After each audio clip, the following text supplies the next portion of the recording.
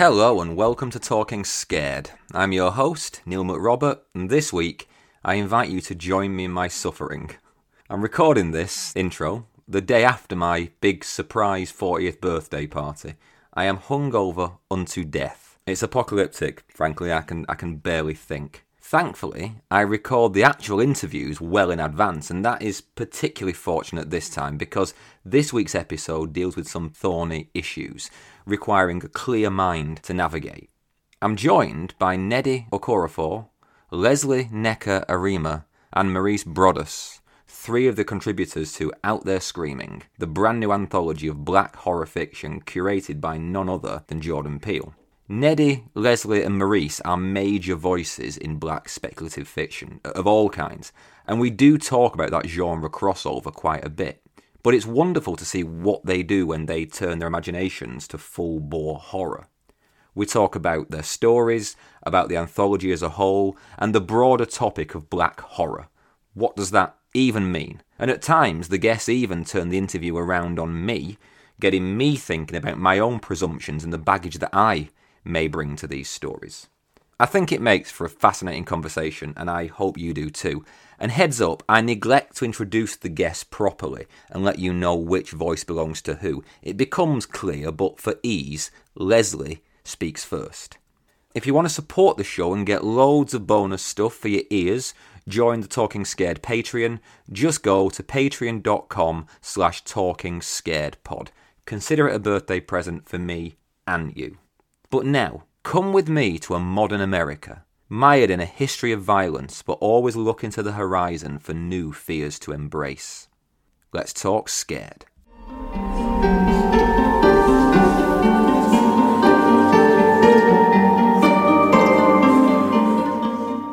Well, hi, Nnedi, Lesley, Maurice. Welcome to Talking Scared. How are you all? I'm doing great. Good. Well, I'm delighted to have you here, especially today, because today is the day that Out There Screaming hits bookshelves. It seems to have been a very big, exciting, glossy run-up to this release, so it must be quite nice to see the book finally out there for people to read.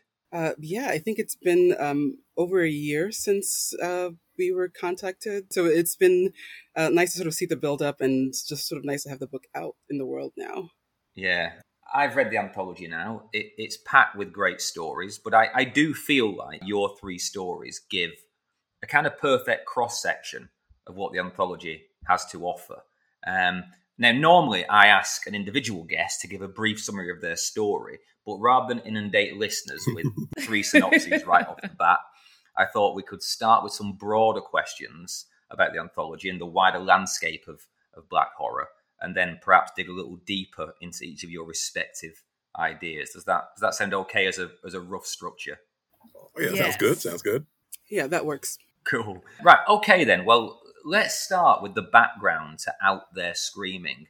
One, because I don't know much about it. It's been quite difficult to find information about the kind of the birth of this anthology.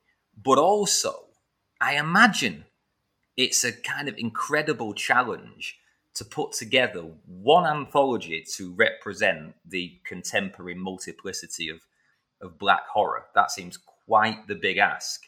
So I suppose my first question was, what was your brief? What was the extension to you guys when they came to you to say, can you write a story? Were you given parameters? First of all, I wanted to confirm, I'm sure it was a challenge. I was very happy that I didn't have to put together the anthology.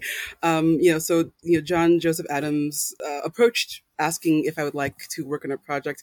And he said, I can't tell you what it is until you sign this NDA. If I had not worked with John before, I'd have said, this sounds like a scam. I'm not going to sign anything.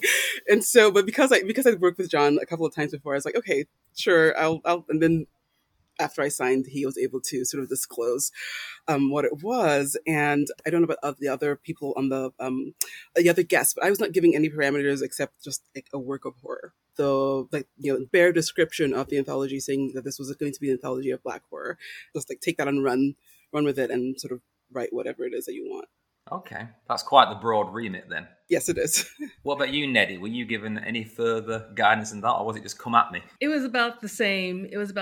I had worked with John Joseph Adams on other things over the years, so I knew him well. But yeah, the NDA thing was interesting. It actually made me more curious. I'm like, whenever there are secrets, I know that I get more curious about it. So like there were secrets, and I was like, okay, I need to know what this is. And yeah, there were no parameters, which I like, other than Black horror, and that's it. And I like that very much, because it allowed for whatever was going to come. And I'm sure, like, I haven't read all of the stories in the anthology. I've read several of them, and they're just like a bit of there. You can tell that there were no parameters, and I love that. It's just a bit of everything, and it's very diverse in that way. It's a real plethora. I mean, it starts with N.K. Jemison's story, which is nothing like the fiction I've read of hers before. It's called Reckless Eyeballing, and I won't spoil it for listeners who've not read it yet, but that story starts on a kind of 11 on the batshit crazy meter, right. and then the collection goes from there. And I'm pleased that you both mentioned John Joseph Adams, because obviously the big name on the front of this collection is Jordan Peele, and there is an artistic reason for that, and there's a whole economical reason for that as well. Let's not be naive here. But yeah, John Joseph Adams has done an amazing job of editing these as well. So I'm glad that he got a shot, because his name's only on the inside cover, which I thought it was good to mention him. But Jordan Peele, did you meet with him at any point? Was he involved to any great degree? You've all gone very quiet. So I don't know how involved he was. I mean, I'm sure he was obviously. I mean, he was reading the story. And this was sort of his conception of this anthology, and so but our sort of the sort of day-to-day contact was John, and so I mean, I'm sure that Jordan didn't want to have all of us emailing him. Right? What do you think about this? So John was sort of the point person, the contact person for us. Yeah. Okay. I've been trying to get in touch with Jordan Peele myself, and he seems to have a kind of series of castle walls around him of people who just deal with his emails. I mean, I get it. I get why. As he should. Right. Yeah. Should, exactly. As he should. It's full of people like me kind of tugging at his coattails, asking for a conversation. But I mean, I don't want to move on without speaking about Jordan Peele, because for so many people, and by that, obviously, I mean white people, Jordan Peele really has thrust black horror into the mainstream. And that's almost a redundant statement at this point, because it's so obvious. But in terms of, this collection and your participation in it, has his filmmaking played any role in influencing your storytelling at all? I loved Nope. Nope was just like, I can't even stop talking about it, because it's like it was a kind of film that did everything that I love about. I don't even know if I'd call it horror. It's just it's Jordan Peele, and it was doing all the things that I love. So I don't know if I would say like influence is it's a back and forth. Mm-hmm. It's like so I don't know if I would use that word, but it's definitely gotten under my skin. It's definitely gotten in my creative DNA. I've watched that movie so many times.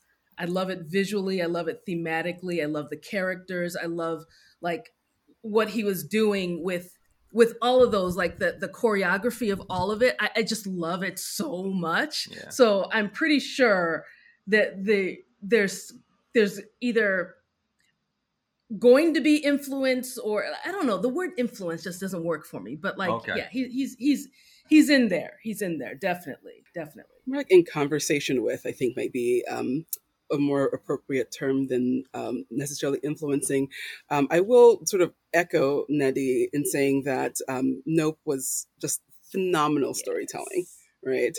And sort of less like, I feel like Us had very much of a jump scare quality to it, and Nope was just more insidious, and so it was just really fantastic. And I've seen Get Out, Us, and Nope, and like just the spectrum. I mean, like just within those three movies, the spectrum of what's covered is very wide. For me, it was more about his impact on the genre itself more than on me as a storyteller. And so, I mean, I look back over, I've been at this for over 20 years, right in the horror field. And in fact, I remember when the early Black horror anthology series called Dark Dreams by Brandon Massey, and just us at that time trying to carve out a space for ourselves in the publishing industry and as horror writers and wanting to be able to tell our stories on our terms.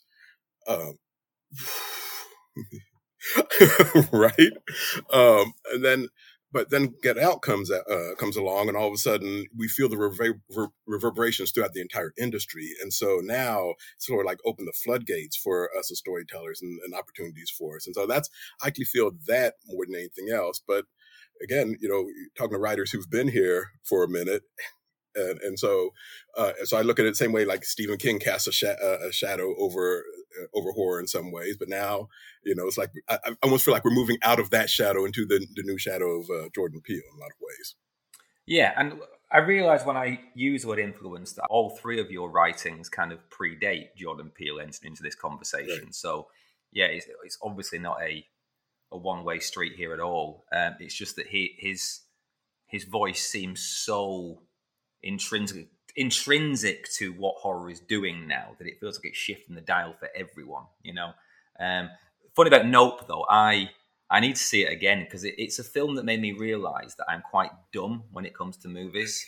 Right? Because I can read a book and I'm trained to read critically and think about theme and this and the other, but I watch movies like just the average sort of slack-jawed yokel. Passive, yeah. And I was like, what's this try? And I loved it, but I don't really know why I loved it. So I need to see it again, obviously. But more serious question. I remember hearing Jordan speak about the movie Us. And he said this thing that has really resonated with me as an interviewer. He said that a film with black characters doesn't necessarily have to focus on a uniquely black experience. Right. Yeah. Mm-hmm. And that is something I've come up with again and again on this podcast. Invariably, every time I have a writer of colour on the show, we end up talking about race as the primary engine of their story. And it always feels, if I'm honest, a little problematic on my behalf, as if black storytelling can only or is only framed in its difference from white culture and white experience. Mm-hmm. And this seems a good time to address this, right? Because of the existence of this anthology and having the chance to speak to you. Does that problem I've just said resonate with you as interviewees? And is there a better way to talk about black stories and black horror? So, I think that's really interesting. And, if I think about sort of the difference between, say, Get Out and Us, right? So Get Out is very much like a raced horror story. Like the blackness of the protagonist was part of it was sort of part of the driving engine of the horror in the piece. Whereas Us could have been cast with just about anyone and still have been most of the notes that it did.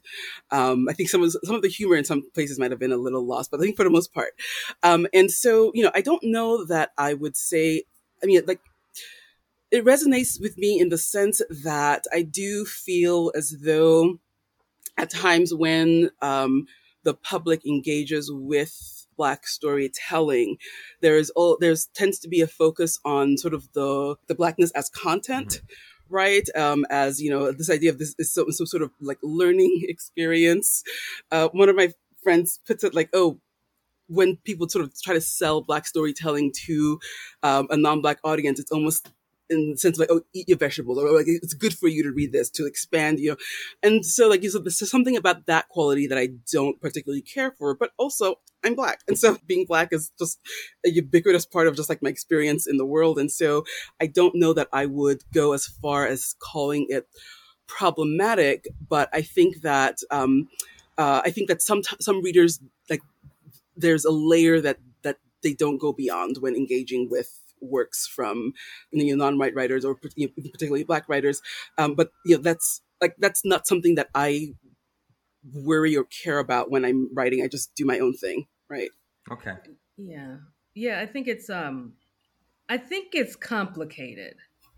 I think that when we're talking about stories that are about the Black experience, what does that mean? You know, like you could have a story that's about racism, but you could also have a story that's just a Black character living their lives, and, you know, living your life, those things come up. So I don't know. I don't know if this reading things as this is a Black story versus this is just a story. I think some of that comes from the reader or the audience, and there's nothing the Black writer can do to that's not their job, you know. So because I think about Nope, and that's a very Black film, but it's not. It's not on the nose about Blackness, but there are Black characters who are dealing with things that Black people have to deal with.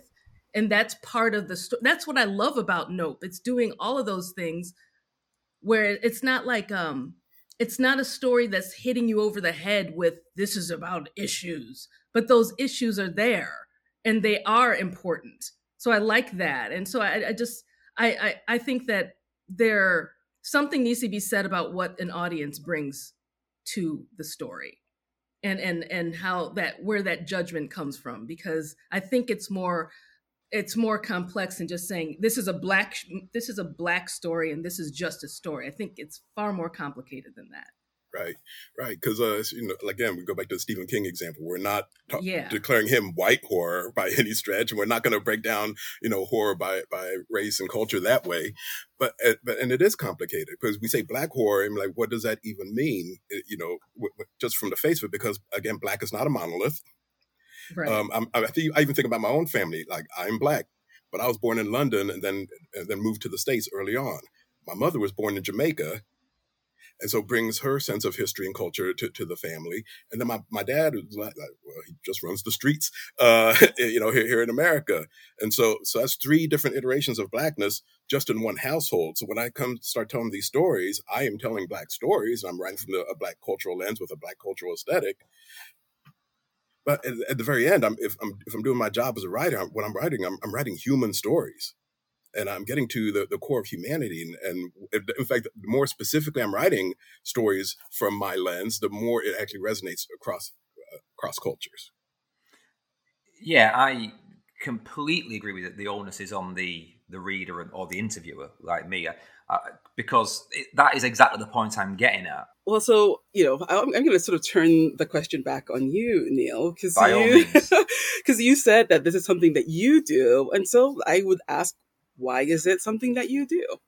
So like I can't direct where your interviews go. I can't control the questions that you ask, but you can. And so if it's something that if it's something you find problematic, then like that would require some I don't know, soul searching or whatever on your part to ask, like, okay, so why is it that I do this? And if it's something that feels like a problem to me, then like, what do I do to stop? Can I make one point that I'm thinking about as we're talking? When we were talking about the parameters that were set, for like what are the stories, so they should be Black horror. And I'm sure you guys would agree with this. You didn't think that, oh, okay, now I've got to write this story with Black characters and Black horror. It didn't, like, when I wrote my story, I didn't even think about it's just because that's what I'm writing my stories. So I didn't have to even think about the parameters, but what I wrote was, Black horror. Right. That reminds me, because when we talked about, what was the impact of Jordan Peele, I sat here and thinking, because, I started my career off as a horror writer. Then I went into fantasy, and I've been doing a lot of science fiction stuff lately. But it was with Get Out. When it came out, I was just like, oh, you know what? I miss writing horror. And so then I started writing horror again. So when I got the invitation, when John reached out with the invitation, I was literally already in the middle of writing the story that's in there. Right. And I was just like, oh, wow, this works out nicely. Let me go ahead and keep writing. Yeah. Yeah, and also, if I recall correctly, it's been some time, but if I recall correctly, when they did reach out, asking, we like to participate in this, anthology of Black horror, I think there was there was a note in there that that John sent that it does not have to be just because this is an anthology of Black horror does not mean that you have to feel like you have to focus on racial issues. Like that was part of the conversation on the outset, and so I think this is just like this is like an anthology of Black horror writers, right? And I think that just by virtue of being Black horror writers, this is an anthology of Black horror. Yeah. It works for me completely. That solves the thorny issue that I, for some reason, decided to bring up and cause issues for myself. That's fine. Let's get into one of the stories. So, where to start first? Well, you're top left in my screen, Maurice. So let's start with you. So your story is called The Norwood Trouble. Mm-hmm. And it's one of a select few stories in this, along with Tananarive Doo's story, that deals with a kind of historical horror. Can you, I suppose, best place to start, can you give us a kind of brief synopsis of what your story is about? Yeah, actually, I'll even start with the origins of the story, because I was already in the middle of writing it when I got the invitation, and it's because a friend of mine here, I live in Indianapolis, and I love writing about Indianapolis, and one of the reasons why is because I always consider Indianapolis like America in microcosm, right? And so if I'm writing about the history of Indianapolis, believe me, I'm touching on a lot of what's going on in America. And in this case, a friend of mine had recently been doing some scholarship around this area of Indianapolis called Norwood, which is a free Black community that was founded at the end of the Civil War and has literally existed in Indianapolis as a self-sufficient community for nearly a century. And so I was just fascinated. I ran across an article that talked about these two pastors in Norwood who were pastors by day, but at midnight would perform Orisha spells of protection over Norwood. And I'm just like, where's my pen? Because if that isn't a story, I know it literally just wrote itself at that point. I'm just like, okay. And she just practically writes itself. A lot of the folks in Norwood the elders are still around. So, so I got to talk to folks who are, they are 94, 103, all these elders in the community who I got to speak to.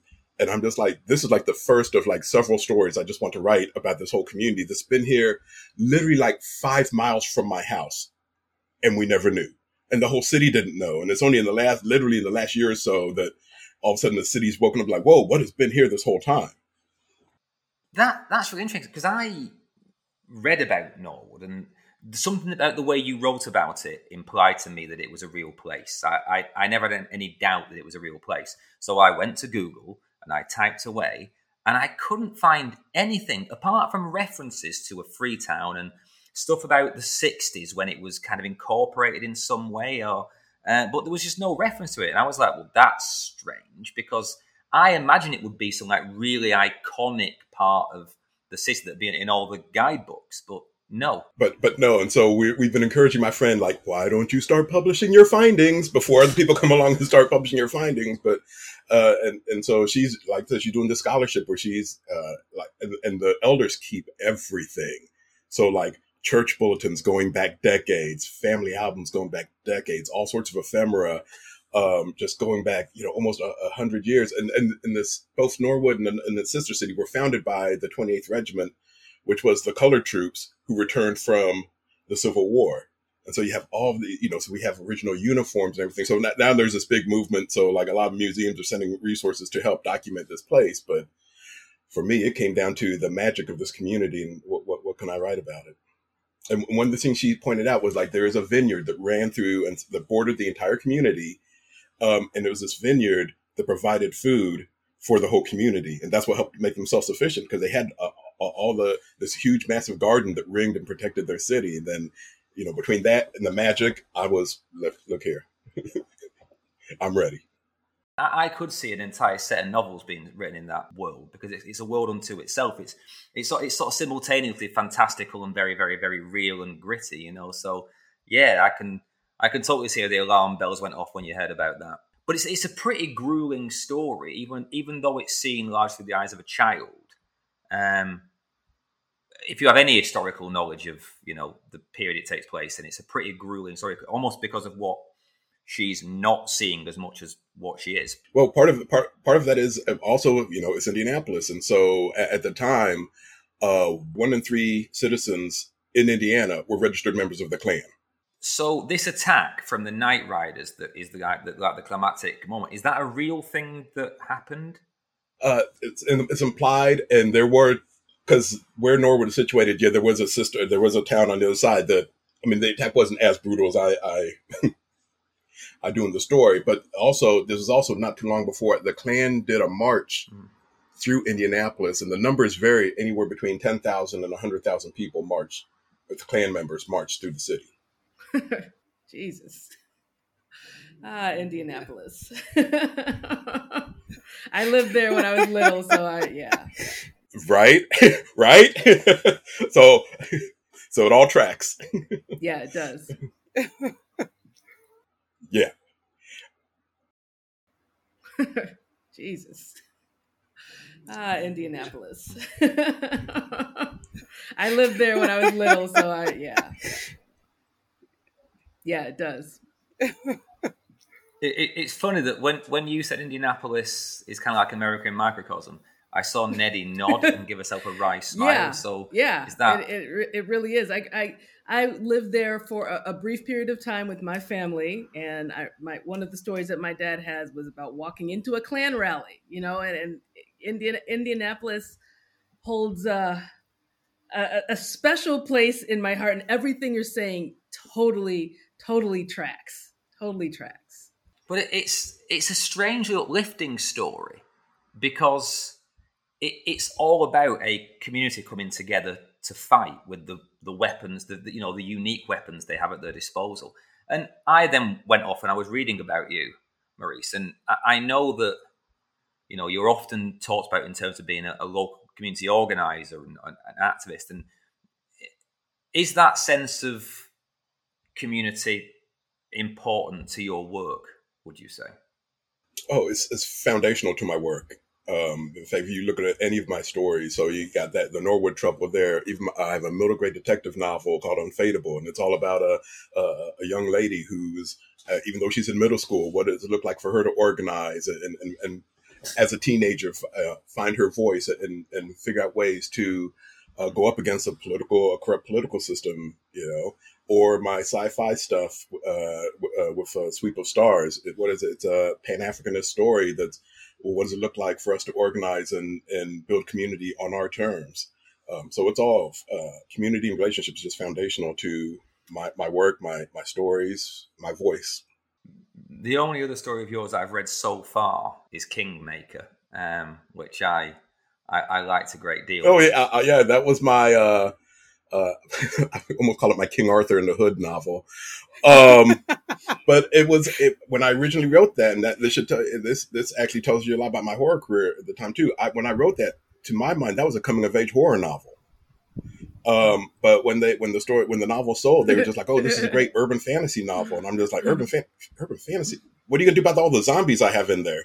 And they're like, "Trust me, it'll work." But I'm like, "Okay." So it was very much, it was a horror novel that they just branded as urban fantasy. Well, don't worry. I have questions about genre divisions. Trust me, I have questions on that, because this that is a theme that comes up on this show week in, week out. But this book, this collection, makes that extremely pertinent. But before we move on from the Norwood Trouble, there's one line that opened up a whole train of thought for me. You mentioned there are these two pastors, these two religious leaders, who have sort of differing opinions on how to deal with the trouble they have. I've written the quote down, but to try and make it clear, this is a conversation between two people. What one person says, witchcraft is what our oppressors call it to demonize us. We carried our old ways to this new land. And then Rufus, who is kind of the heroic father in the story, says, I shouldn't have to tell you that Jesus don't need the company. The implication being that there is a confrontation between African religion and Christianity. And we've seen that in horror, that confrontation in horror, many, many times, most often in like the bastardization of voodoo and things like that. And I was just interested in what your perspective is on that, because it seems like a much more productive, creative thing rather than a horrifying thing in your story. Well, I mean, I come back to the whole idea of like, we're not a monolith. And that crosses even over to religion because, while I was raised Christian, there's a big part of me that a lot of my Christian journey has been like, all right, so how much of my Christianity has been informed by this oppressive system that I need to deconstruct and re-examine? So I have that conversation going on inside of me. I also have the fact that my mother's family, there's plenty of practicing Obia people in our family. And so all of that is in conversation with me. And yeah, I'll see terms like witchcraft as that isn't language we came up with. That's language that was used to demonize our natural or our original practices, our ancient practices. And so I'm very much about just living in tension and having conversation. But, this is all stuff that informs me, who I am, and how I want to try and just move through the world.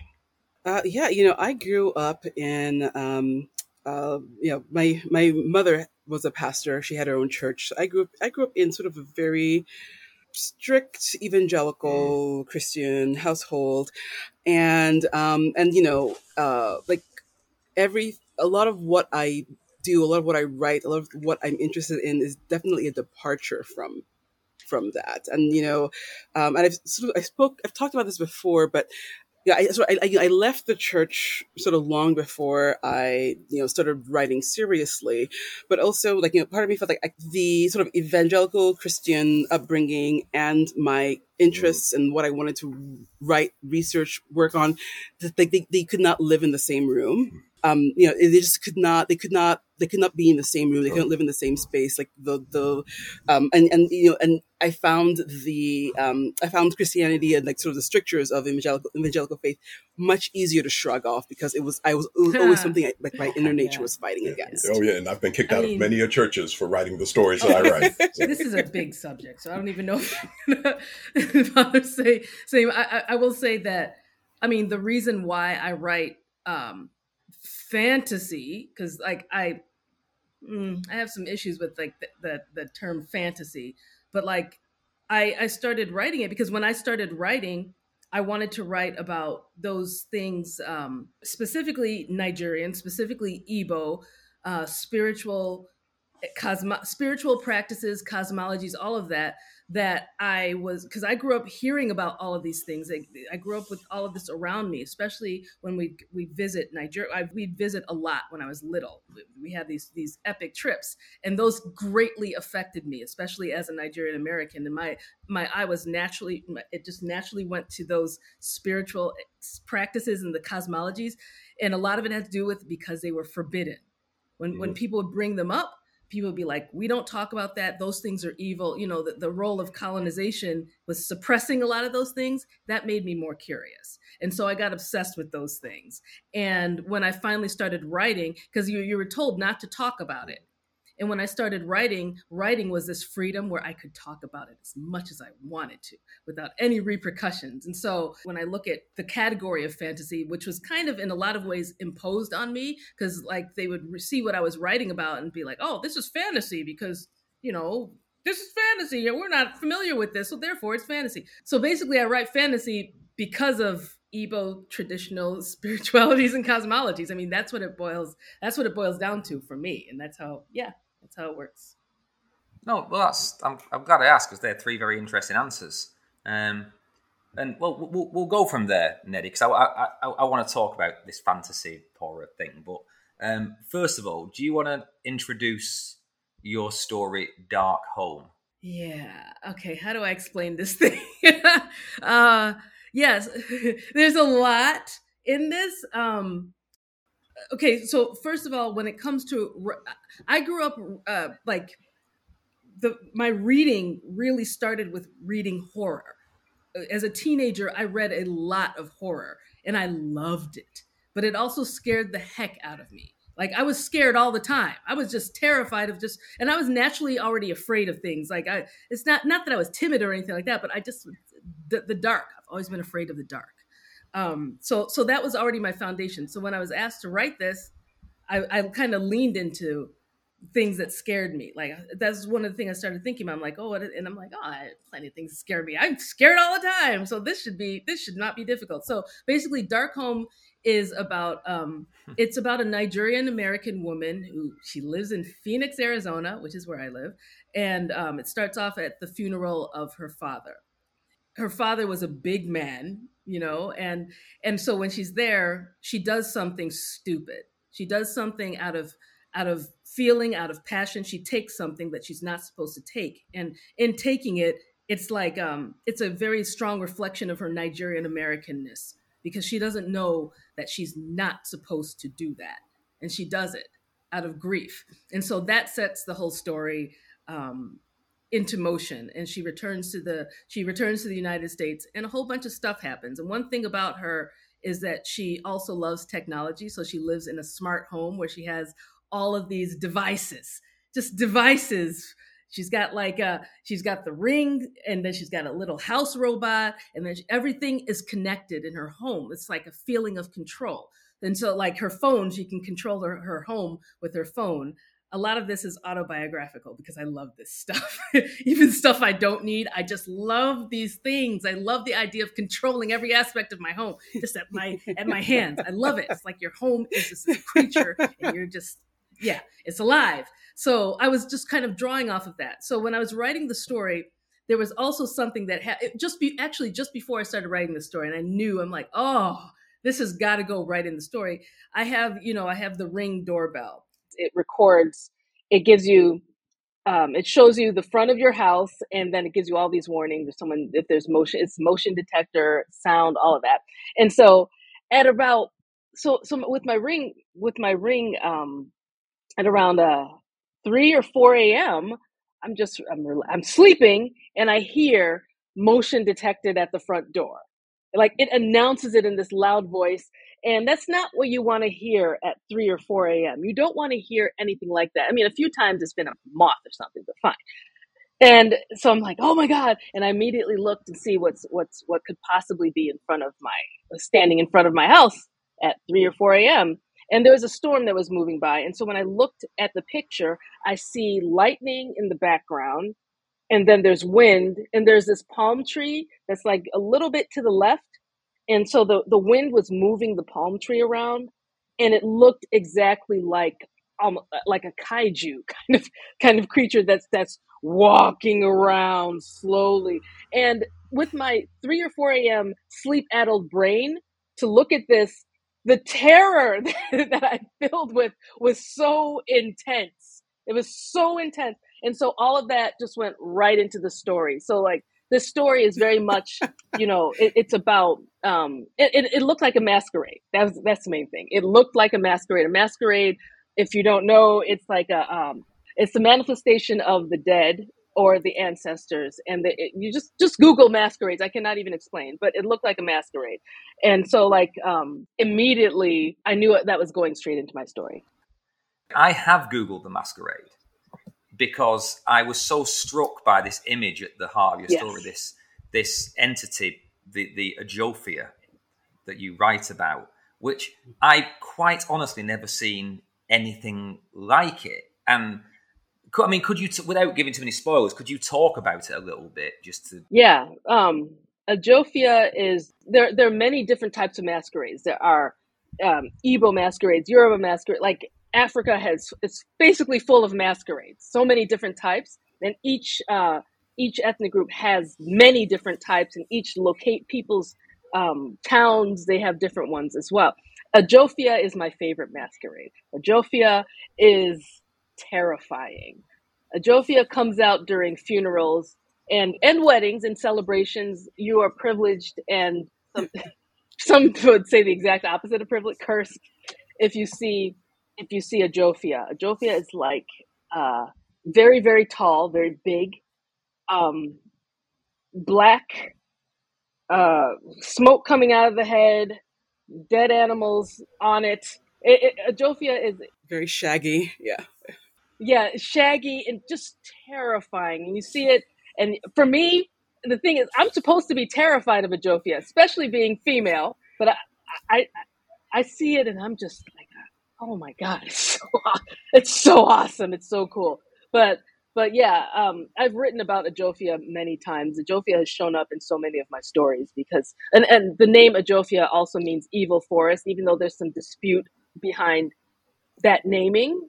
There might be a little bit of the thing going on there where it's like indigenous things, indigenous practices being deemed as evil. There's some question about the definition and where that name came from. The way the story ends seems to hinge on Nicolo's kind of casting off their Igbo heritage, because she fully embraces this technology that she loves, that she has safeguarded her life with, that kind of marks her American life.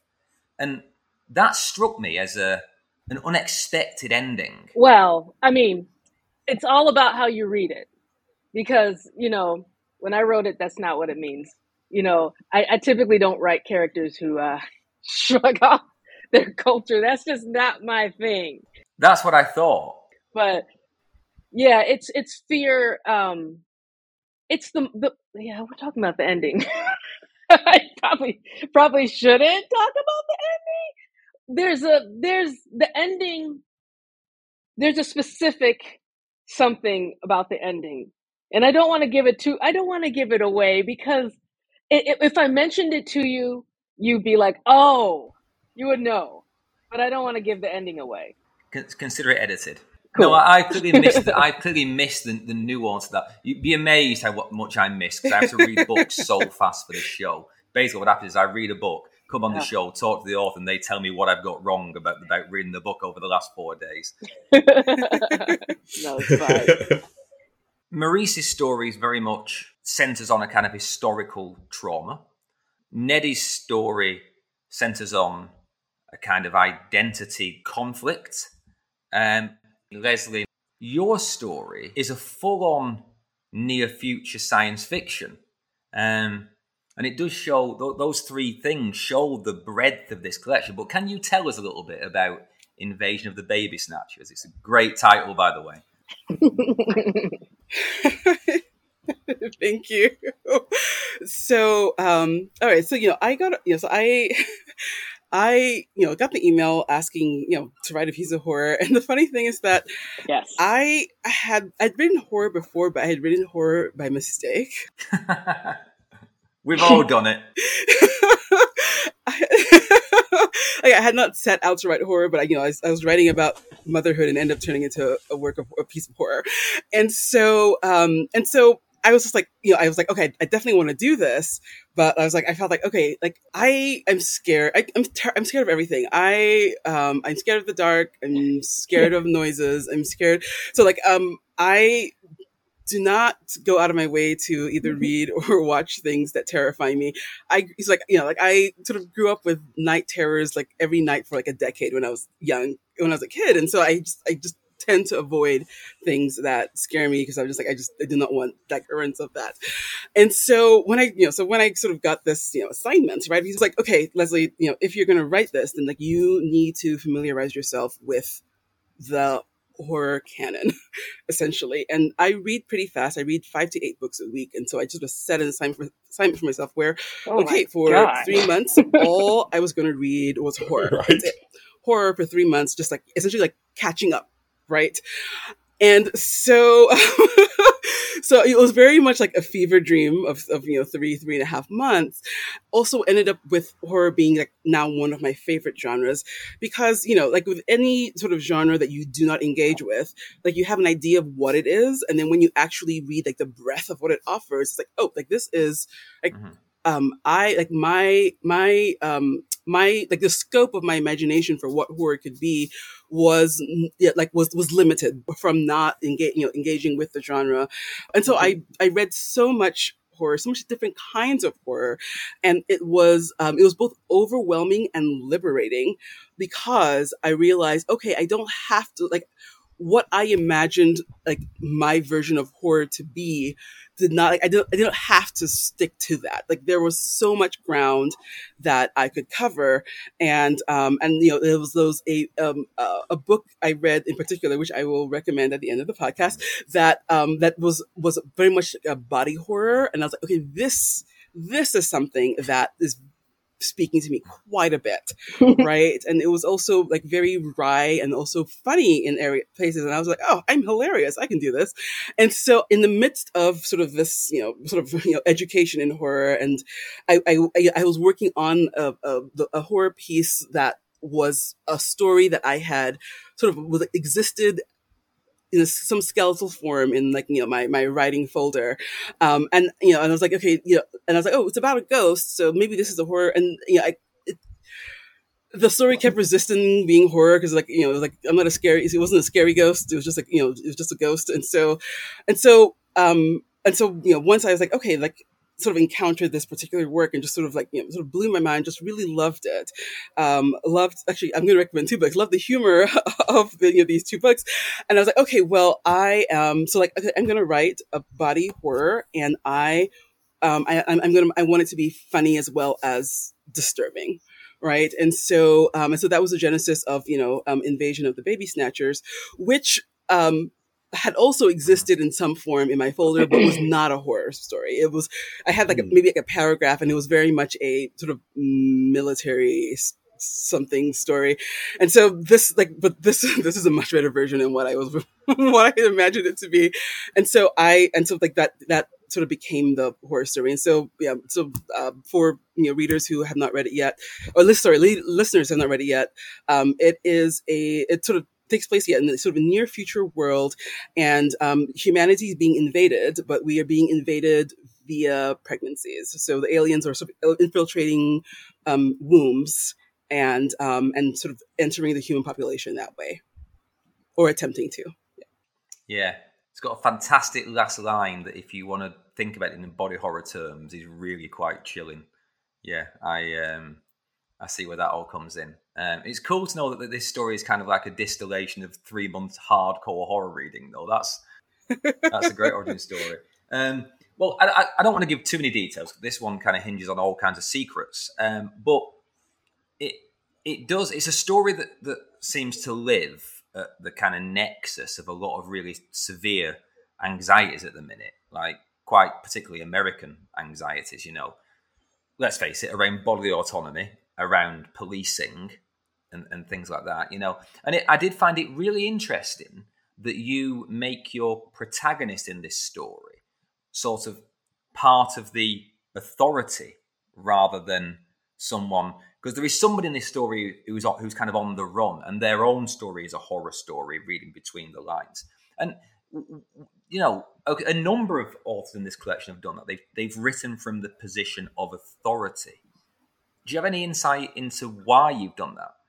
So, yes. And so it's less authority, more that, okay, so this conceit of the alien invasion via pregnancy, the window into this world, is like, it has to be a character who is close enough to it to interact with, I love bureaucracy. Like, I love how, like, what bureaucracy looks like on the page, and the idea of, like, okay, if there was an alien invasion happening via pregnancy, like, oh yeah, we would build protection, or the networks we build to stop it, like, would have its own rules, it have its own sort of bureaucratic mechanisms.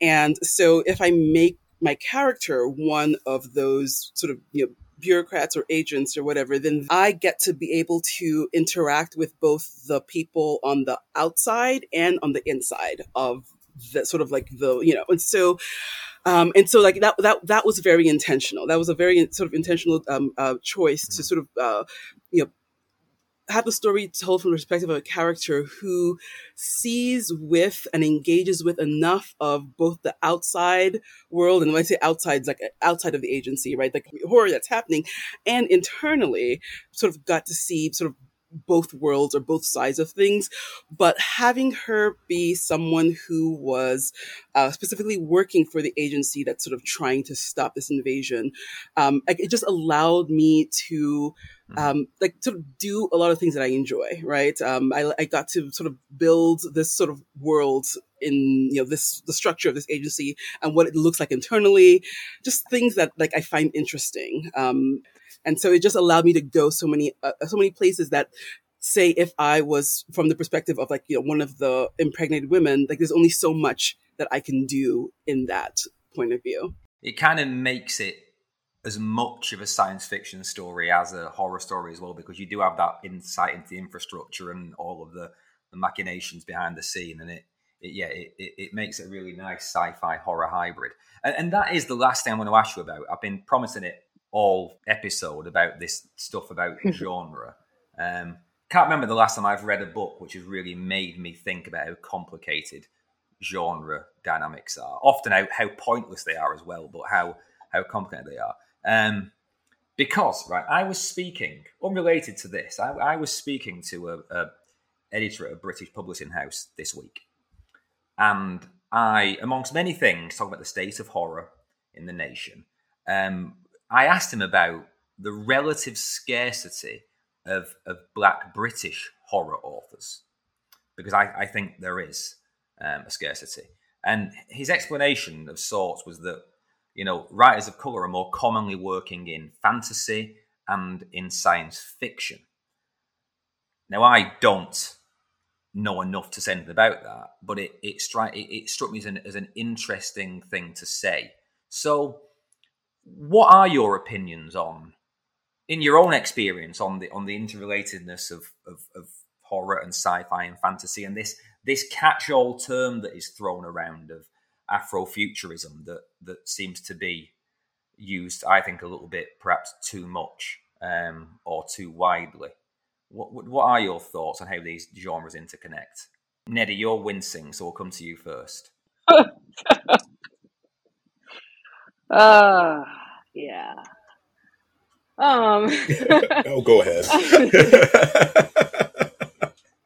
I'm still thinking about what you were saying initially, where you the dearth of Black British horror writers, and the reason being that Black British writers are mainly writing fantasy and science fiction. I'm like, what? No, that's not that. No, like that's the kind of excuse that was given back in the day when they were like, how come Black people don't write science fiction? It's because they're doing something else. Like, we don't exist. Of course they exist. That's not. I don't know what the reason, like, that they're not publishing, and I don't know the statistics. I don't know about self-publishing stuff that's happening underground, all that. But typically, I don't think it's good to assume it's because they don't exist or they're not writing it.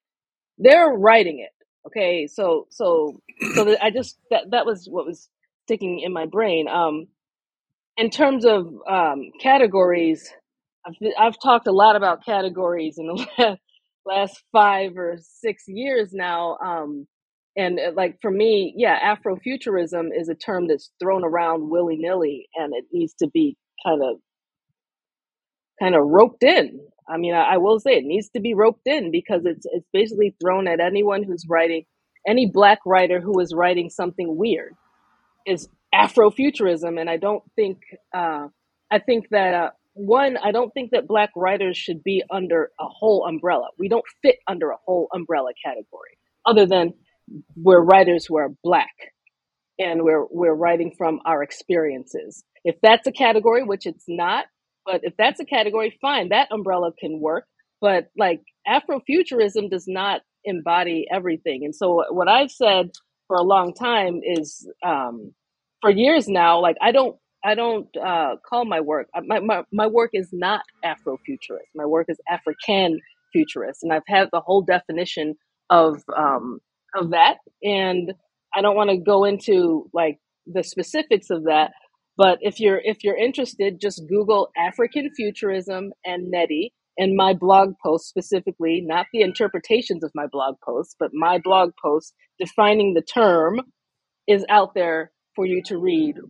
And the reason why I felt I needed to define the term is in the blog post as well. And really, what I will say is that I think it's really important that, and Maurice has said this multiple times, that Black writing is not a monolith. That's the crux of it. And I think that needs to be understood, because I think that the phenomena and what's been happening with Afrofuturism and the way the term is thrown around and everything is kind of reflecting this idea that we are a monolith. And that is not true. So I think that's really important. That's a conversation that needs to be understood, and our work needs to be read that way. Because when you view a whole peoples as a monolith, you view all of their stories, all of their experiences, all of their ideas through a lens that strains them to all be the same. And so therefore you're missing everything, basically. So yeah, I'll get off my soapbox now.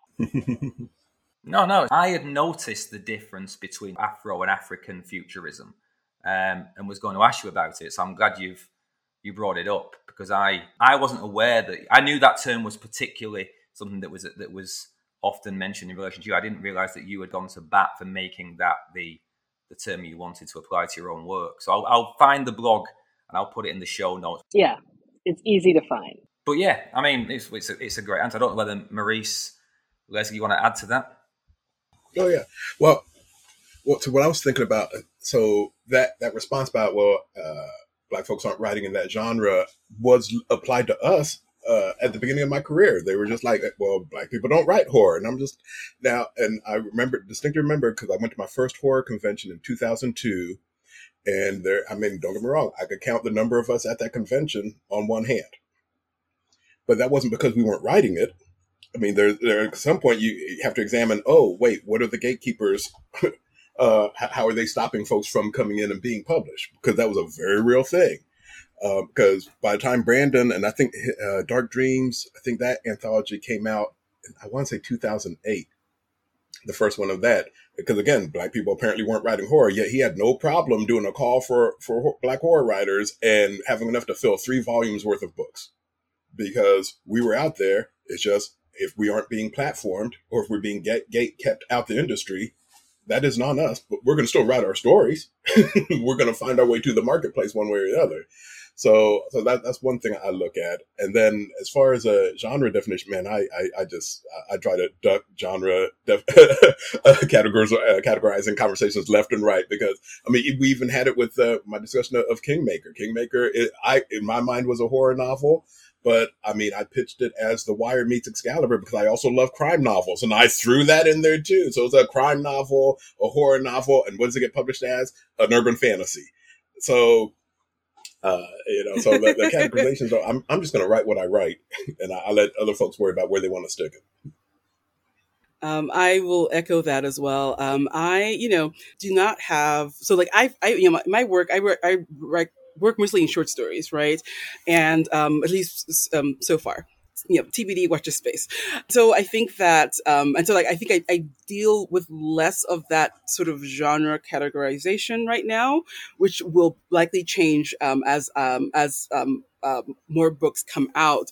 But to some extent, I don't really care, in the sense that like that, I feel like that's none of my business. Like like in the way that people will sort of write about your work, if people who study your work will write about your work, and they have their own opinions, they have their own interpretations, and like I can't argue with every single one of them, right?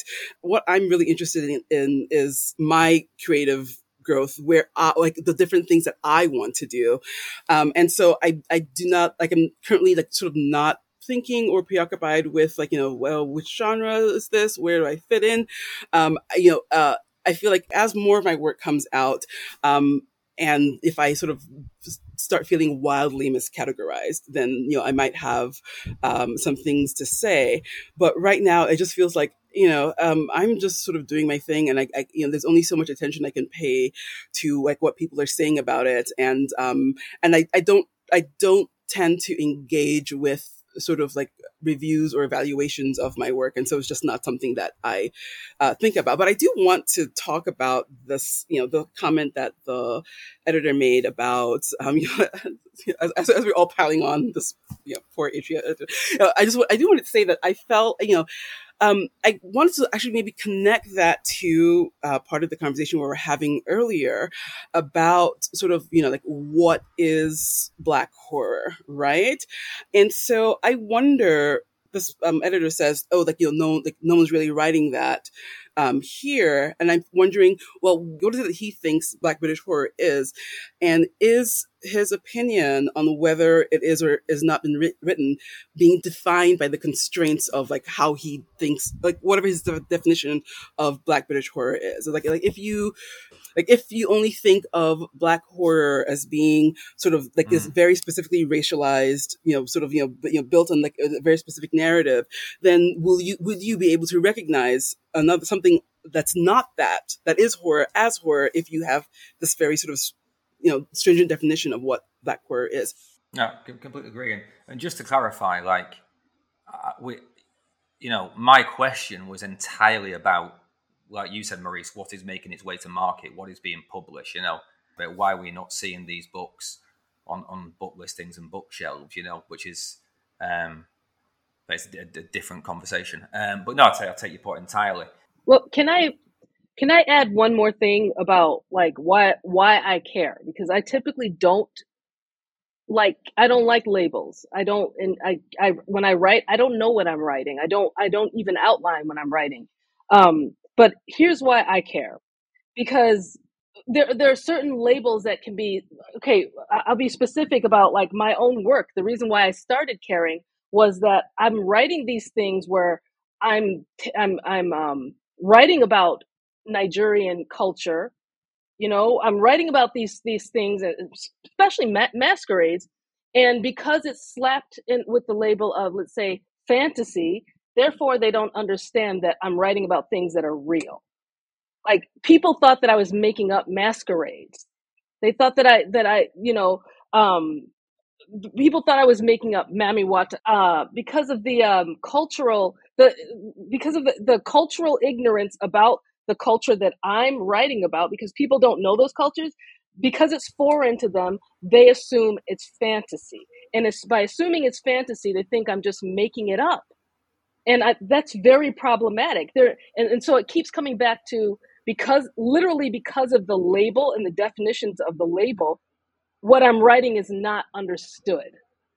And that's why those categories matter to me. I understand the importance of these labels and the naming, the issue of naming something. When you name something, people, for some reason, respond with, it exists now. Whereas if you didn't name it before, it didn't exist. So, like, it's not something that I want to harp on, but it's not even about the labeling. It's about wanting to be understood as a writer, wanting what I'm writing about, especially the cultural stuff, to be understood for me as a Nigerian American writer who is being published in predominantly North America. Yeah, that's okay. That's really funny that I have the opposite problem, where I will make something up out of whole cloth, and people will assume that it is just like a cultural derivative of something that already exists. And so it's like, that is something that I think fits into this idea of work by writers of color being assumed to be almost like educational material, right? Like, that is something that, like, I don't care for, quite a bit, and something that I have sort of talked about at different interviews. But so, like, I don't know. I find it interesting that we both have the opposites problem, but the sort of like same sentiment almost, where it's like, don't create don't assume what this is. Don't assume what this is. Don't assume. Yeah. I'm so glad about this conversation. And when I was saying I don't care, what I mean is, in relation to this book, because this book is horror, I'm saying that within these pages, I don't really care whether this story is nominally sci-fi or this story is nominally fantasy or whatever, because all it does is show how versatile a horror story can be, and it really is just a real melting. The entire spectrum of speculative fiction, but with the one thing connecting it all is fear, I suppose. But let's finish with, celebrations of books we do love, whether they're horror or otherwise. Starting with you, Nnedi, can you recommend a book for my listeners and tell us why we should read this one? Oh boy. Let's see. Does it have to be horror, or can it be? Not at all. Anything you want. Okay. Like trying to see, what have I been? How high we go in the dark. That's what I recently read. I recently read that, and it's about an Arctic plague that is excavated and then disseminates humanity. And I guess, my story in Out There Screaming is very much about death. This was very much about death. This book is it's from multiple points of views at multiple points in time during the plague.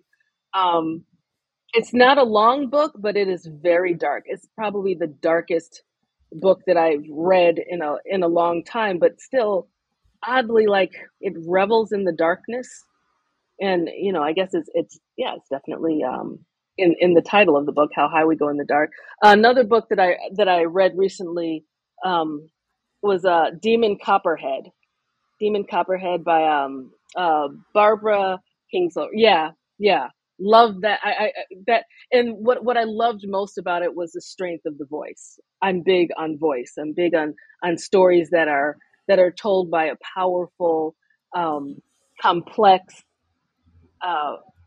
just intriguing voice that draws you, but also into the main character's culture as well. But yeah, those are my two. Those are just right off the top of my head. The How High We Go in the Dark is written by, is it Sequoia Nagamatsu? Yes. Yeah. I'm not sure how to pronounce it, but yes. I have a copy of both of those books, cool. and I'm excited to read them. Because the Demon Copperhead is the retelling of, is it Dickens' David Copperfield in Appalachia? Yeah, but I didn't read it that way. I read it as its own narrative, as its own voice. So, okay. So yeah, I mean, you can read it that way, or you could just read it as the book it is. Okay, cool. Great, two great recommendations. Maurice, over to you. Let's see. I just read. I just finished reading Victor LaValle's *The Changeling* in preparation for sitting down and watching the TV show. Yeah. So I love it when I have to do my homework. Getting ready to watch TV. And I'm a big fan of Victor's work, so I'm always looking forward to seeing what he does with things. Yes. And the other book was No Gods, No Monsters by Cadwell Turnbull. And the big thing about both those, what draws me into works is, is always that commentary on current situations. I love commentary and wrapping, these tales of horror or fantasy, but having like real world commentary sprinkled all through it. And like Cadwell's book begins with a police shooting and then goes into all sorts of unexpected territory with such beautiful prose that I'm just like, I was just sucked in immediately with his work. So. Oh, amazing. I will check it out for sure. Victor LaValle came on the show to talk about Lone Women. Still one of my favorite episodes ever. Yeah. Right. And that's the book that's what I'm building up to. Yeah. It's like, I have it over here my stack ready to read. Yeah, so I'm ready. It was one of my favorite conversations of the year.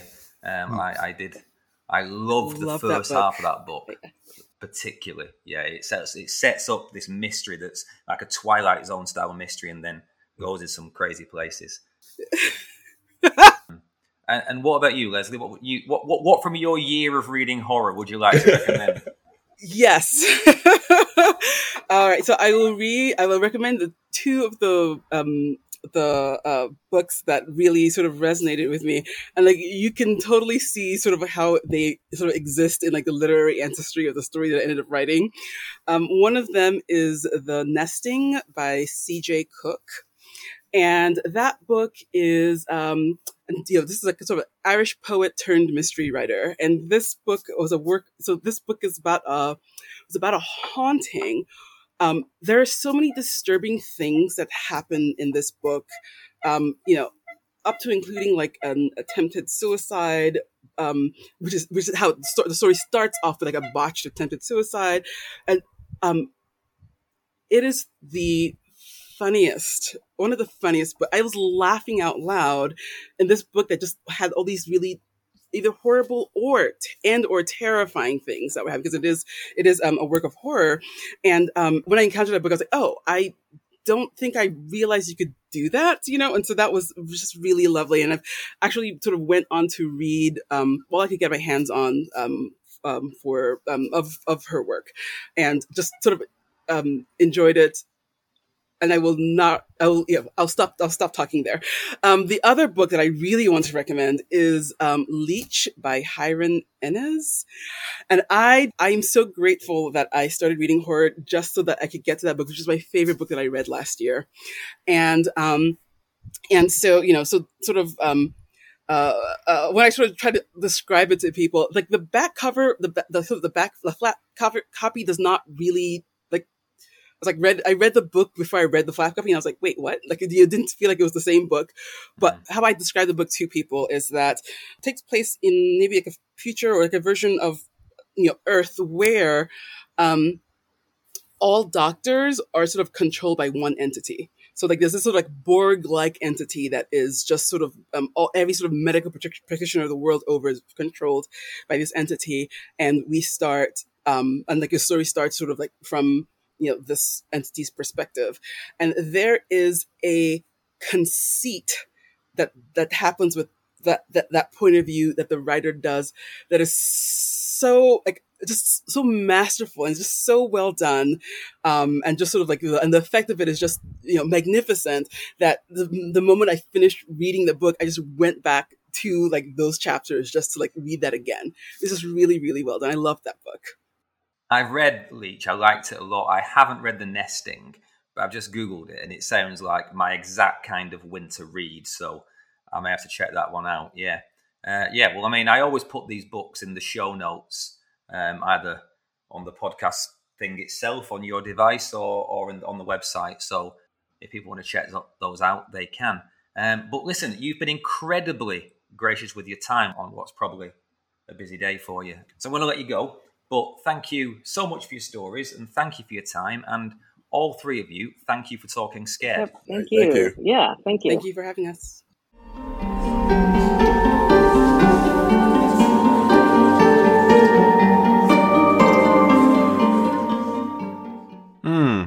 I'm far from sure what I think about how I handled that episode, if I'm honest. I think some of my questions may have elicited some eye rolls from the guest. Internal eye rolls, for sure, because they were far too generous to really put me in my place. But I do think maybe I didn't make some of my points as clearly and precisely as I would have liked. It's a complex one when discussing non-white horror, because quite rightly and quite obviously there is no singular black experience or storytelling expectation. No monolith, as Maurice so rightly puts it. And this anthology demonstrates that. Honestly, like, there's so much variety of form and voice and subject in Out There Screaming, as I think we stressed. But nonetheless, the entire project is founded on this idea of presenting black horror as something specific and collective. So, for the interviewer, like me, coming to the topic, it's difficult not to ask about that connective tissue that links these different stories. Yet I can see how that is itself possibly inherently reductive. And you can hear now I'm tying myself in knots just talking about it with you. And as Nnedi put it, it's complicated. And I only hope that I didn't seem to suggest it was anything but complicated. Look, I had an email conversation with Jordan Peele about the anthology, and I asked him some of these questions about what he wanted from the project and what he thinks it shows the world about the state of black horror fiction. And he responded with some quite interesting quotes, and I'll mention them here. This is what he said. Jordan said, "I wanted a bunch of crazy modern horror Short stories, unlike a film, aren't constrained by budget, scope, or concept. He said these are some of the very top black authors in fiction, and I hope that when prompted to create a personalised nightmare, they would explore monsters in these tales that might be representative of some previously unnamed truths. So what you get is stories that feel like they couldn't or wouldn't have been told just a few years ago. And he elaborated on the issue of trauma as a focus, saying, I think the responsibility for an artist is to try to add something to the conversation that wasn't there before. Before Get Out came out, at every stage of writing, I had an overhanging fear of exactly what you are saying. I thought, I know this works for me, but it's quite possible that the movie would be accused of being reductively focused on trauma. Like, what if it was too triggering? Even that very notion that I couldn't make this film or tell this story was a confinement, and breaking out of that confinement became the point. And Jordan closed with this simple sentence, but I think it speaks the most about the anthology. He says, what I love most is that these stories have so many different worlds and monsters. So, generous comments from Jordan, and I do think that Nnedi, Lesley and Maurice's stories form a great cross-section of what's on offer here. The horror of historical violence, of identity crisis, the sheer nightmare of Lesley's science fiction. But add to that a story by Tananarive Due that I think feels like an unearthed piece of recent folklore. There's a brilliantly chilling apocalypse from L.D. Lewis and a monster hunting story by Rebecca Roanoff that must give birth to a huge series of novels, surely. You mix all of that, and this book has got enough to restore any flagging faith in the range and reach of the speculative macabre. I haven't mentioned Cadwell Turnbull. Maurice recommended Cadwell's novel No Gods, No Monsters, and I want to read it now because of that recommendation and because of his story in this anthology. It's called Wandering Devil, and it reads like a contemporary blues song, a devil at the crossroads sort of thing with a really modern spin, and I'd love to get Cadwell on the show. Also, that point I made about the relative lack of black British horror authors, I'm very interested in wider knowledge on that. Am I missing key names? I assume I probably am. Who should I be reading? I had Chickadilly Emelimado on the show. I know that Tade Thompson has written horror. My friend, C.C. Adams. But I'd love to know more about the black British horror scene. Get in touch about that or anything else you want to talk about by emailing me at talkingscaredpod@gmail.com or find me on social media at talkscaredpod. Remember, the Patreon is there if you want more and you want to support the show. And as it's my birthday, drop a review somewhere. It's the best gift a boy can get. And I know I said the same thing last week, but I got my release dates mixed up. So this really is the birthday episode. I won't keep saying that every week.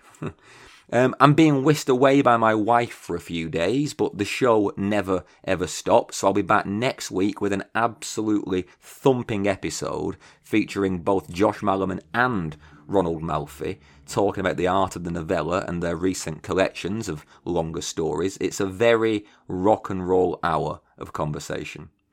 Until then, consider your words carefully, invite fresh perspectives, and have a glass of water before going to bed drunk. Read good books, and remember, it's good to be scared.